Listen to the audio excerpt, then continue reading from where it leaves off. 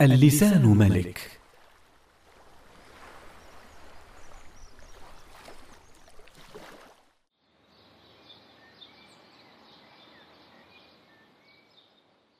تأملت فيما يحدث التباغض والشقاق بين الناس، ويجعل بعضهم أثقل من الجبل على الآخرين، فلا يحبون رؤيته ولا مجالسته ولا السفر معه ولا حضور وليمة هو مدعو إليها.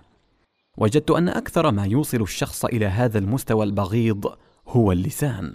فكم من خصومات وقعت بين إخوان وأزواج بسبب مسبة أو غيبة أو شتم. لسان الفتى نصف ونصف فؤاده، فلم يبق إلا صورة اللحم والدم. نحن نستطيع أن نوصل أفكارنا للآخرين بأساليب حسنة، فلماذا نلجأ للأساليب القبيحة؟ ذكر أن ملكا معظما رأى في منامه أن أسنانه تساقطت، فاستدعى أحد المعبرين وقص عليه الرؤيا وسأله عن تعبيرها، فتغير المعبر لما سمعها وجعل يردد: أعوذ بالله، أعوذ بالله. فزع الملك وقال: ما تعبير رؤياي؟ فقال المعبر: تمضي عليك السنين ويموت أولادك وأهلك جميعا وتبقى في ملكك وحدك. فصاح الملك وغضب وسب ولعن وأمر بالمعبر أن يسحب ويجلد. ثم دعا بمعبر آخر وقص عليه الرؤيا وسأله عن تعبيرها، فابتهج ذلك المعبر وتبسم وأظهر البشاشة وقال: أبشر خيرا أيها الملك. قال الملك: ما تعبير الرؤيا؟ قال المعبر: هذا معناه أنه سيطول عمرك جدا حتى تكون آخر أهلك موتا وتبقى طول عمرك ملكا. فاستبشر الملك وأمر له بالأعطيات، وبقي راضيا عليه ساخطا على الآخر، مع أنك لو تأملت لوجدت أن التعبيرين متماثلان متطابقان، لكن الأول عبر بأسلوب والآخر عبر بأسلوب آخر. نعم، اللسان سيد من السادات. وفي الحديث قال صلى الله عليه وسلم: إذا أصبح ابن آدم فإن الأعضاء كلها تكفر اللسان، فتقول: اتق الله فينا فإنما نحن بك، فإن استقمت استقمنا وإن اعوججت اعوججنا. نعم والله إنه لسيد، سيد في خطبة الجمعة، وسيد في الإصلاح بين الناس، وسيد في التسويق، وسيد في المحاماة. ولا يعني هذا أنه إذا فقده الإنسان انتهت حياته، كلا، بل صاحب الهمة يبقى بطلا مهما فقد من قدرات. لم يكن أبو عبد الله يختلف كثيرا عن بقية أصدقائه، لكنه والله يشهد من أحرصهم على الخير. له عدة نشاطات دعوية، من أبرزها ما يقوم به أثناء عمله، فهو يعمل مترجما في معهد الصم والبكم. اتصل بي يوما وقال: ما رأيك أن أحضر إلى مسجدك 2 من منسوبي معهد الصم لإلقاء كلمة على المصلين؟ تعجبت وقلت: صم يلقون كلمة على ناطقين؟ قال: نعم، وليكن مجيئنا يوم الأحد. انتظرت يوم الأحد بفارغ الصبر، وجاء الموعد. وقفت عند باب المسجد أنتظر، فإذا بأبي عبد الله يقبل بسيارته. وقف قريبا من الباب، نزل ومعه رجلان، أحدهما كان يمشي بجانبه، والثاني قد أمسكه أبو عبد الله يقوده بيده. نظرت إلى الأول فإذا هو أصم أبكم، لا يسمع ولا يتكلم لكنه يرى، والثاني أصم أبكم أعمى، لا يسمع ولا يتكلم ولا يرى. مددت يدي وصافحت أبا عبد الله. كان الذي عن يمينه، وعلمت بعدها أن اسمه أحمد، ينظر إلي مبتسما، فمددت يدي إليه مصافحة، فقال لي أبو عبد الله وأشار إلى الأعمى: سلم أيضا على فايز. قلت: السلام عليكم فايز. فقال أبو عبد الله: أمسك يده، هو لا يسمعك ولا يراك. جعلت يدي في يده فشدني وهز يدي. دخل الجميع المسجد، وبعد الصلاة جلس أبو عبد الله على الكرسي، وعن يمينه أحمد وعن يساره فايز. كان الناس ينظرون مندهشين، لم يتعودوا أن يجلس على كرسي المحاضرات أصم. التفت أبو عبد الله إلى أحمد وأشار إليه، فبدأ أحمد يشير بيديه والناس ينظرون لم يفهموا شيئا، فأشرت إلى أبي عبد الله ليترجم لنا، فإشارات أحمد لا يفهمها إلا الأصم أو من كان متعلما للغة الصم. فاقترب إلى مكبر الصوت وقال: أحمد يحكي لكم قصة هدايته ويقول لكم: ولدت أصم ونشأت في جدة، وكان أهلي يهملونني لا يلتفتون إلي، كنت أرى الناس يذهبون إلى المسجد ولا أدري لماذا، أرى أبي أحيانا يفرش سجادته ويركع ويسجد ولا أدري ماذا يفعل، وإذا سألت أهلي عن شيء احتقروني ولم يجيبوني. ثم سكت أبو عبد الله والتفت إلى أحمد وأشار له، فواصل أحمد حديثه وأخذ يشير بيديه، ثم تغير وجهه وكأنه تأثر. خفض أبو عبد الله رأسه ثم بكى أحمد وأجهش بالبكاء. تأثر كثير من الناس لا يدرون لماذا يبكي. واصل حديثه وإشاراته بتأثر ثم توقف، فقال أبو عبد الله: أحمد يحكي لكم الآن فترة التحول في حياته، وكيف أنه عرف الله والصلاة بسبب شخص في الشارع عطف عليه وعلمه، وكيف أنه لما بدأ يصلي شعر بقدر حبه من الله وتخيل الأجر العظيم لبلائه، وكيف أنه ذاق حلاوة الإيمان.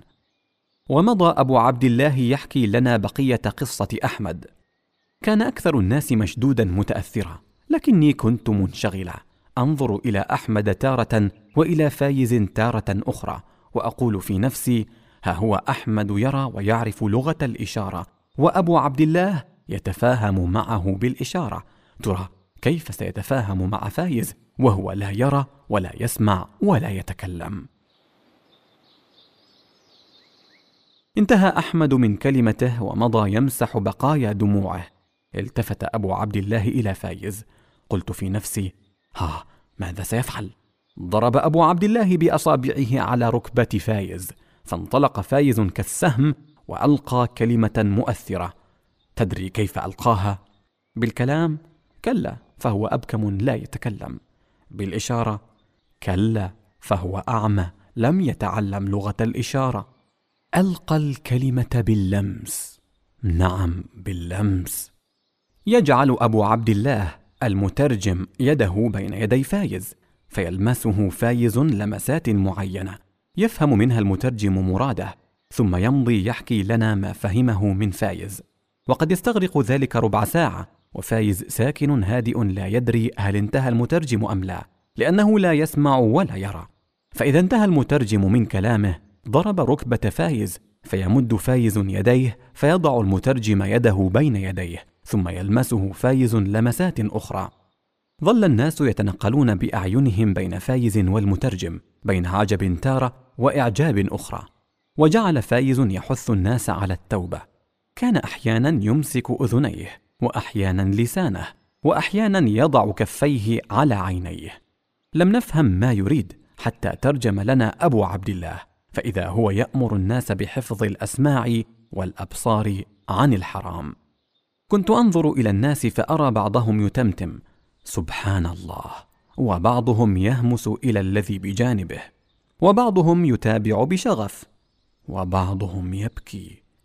أما أنا فقد ذهبت بعيدا، أخذت أقارن بين قدراته وقدراتهم، ثم أقارن بين خدمته للدين وخدمتهم. الهم الذي يحمله رجل أعمى أصم أبكم لعله يعدل الهم الذي يحمله هؤلاء جميعا. والناس 1000 منهم كواحد، وواحد كالألف إن أمر عنا. رجل محدود القدرات لكنه يحترق في سبيل خدمة الدين، يشعر أنه جندي من جنود الإسلام، مسؤول عن كل عاص ومقصر. كان يحرك يديه بحرقة وكأنه يقول: يا تارك الصلاة إلى متى؟ يا مطلق البصر في الحرام إلى متى؟ يا واقعا في الفواحش، يا آكلا للحرام، بل يا واقعا في الشرك، كلكم إلى متى؟ أما يكفي حرب الأعداء لديننا فتحاربونه أنتم أيضا؟ كان المسكين يتلون وجهه ويعتصر ليستطيع إخراج ما في صدره. تأثر الناس كثيرا، لم التفت إليهم، لكني سمعت بكاء وتسبيحات.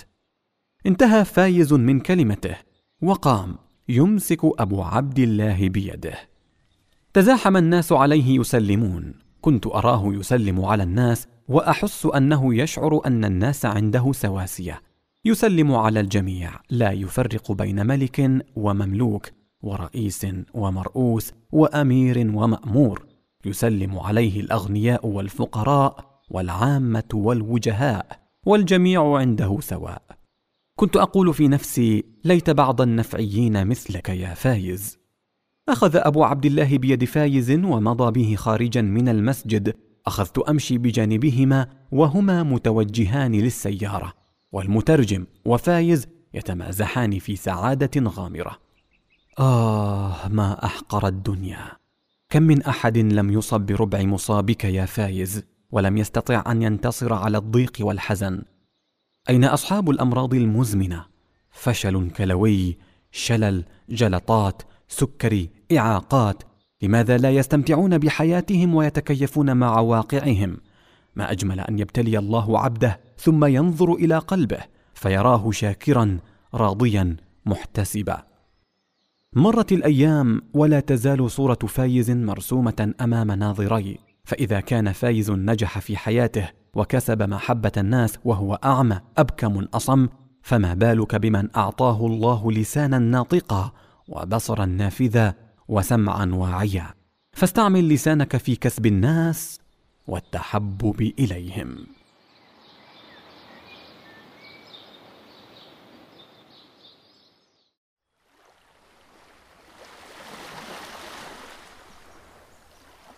حقيقة، الإنسان لا لحمه يؤكل ولا جلده يلبس، فماذا فيه غير حلاوة اللسان؟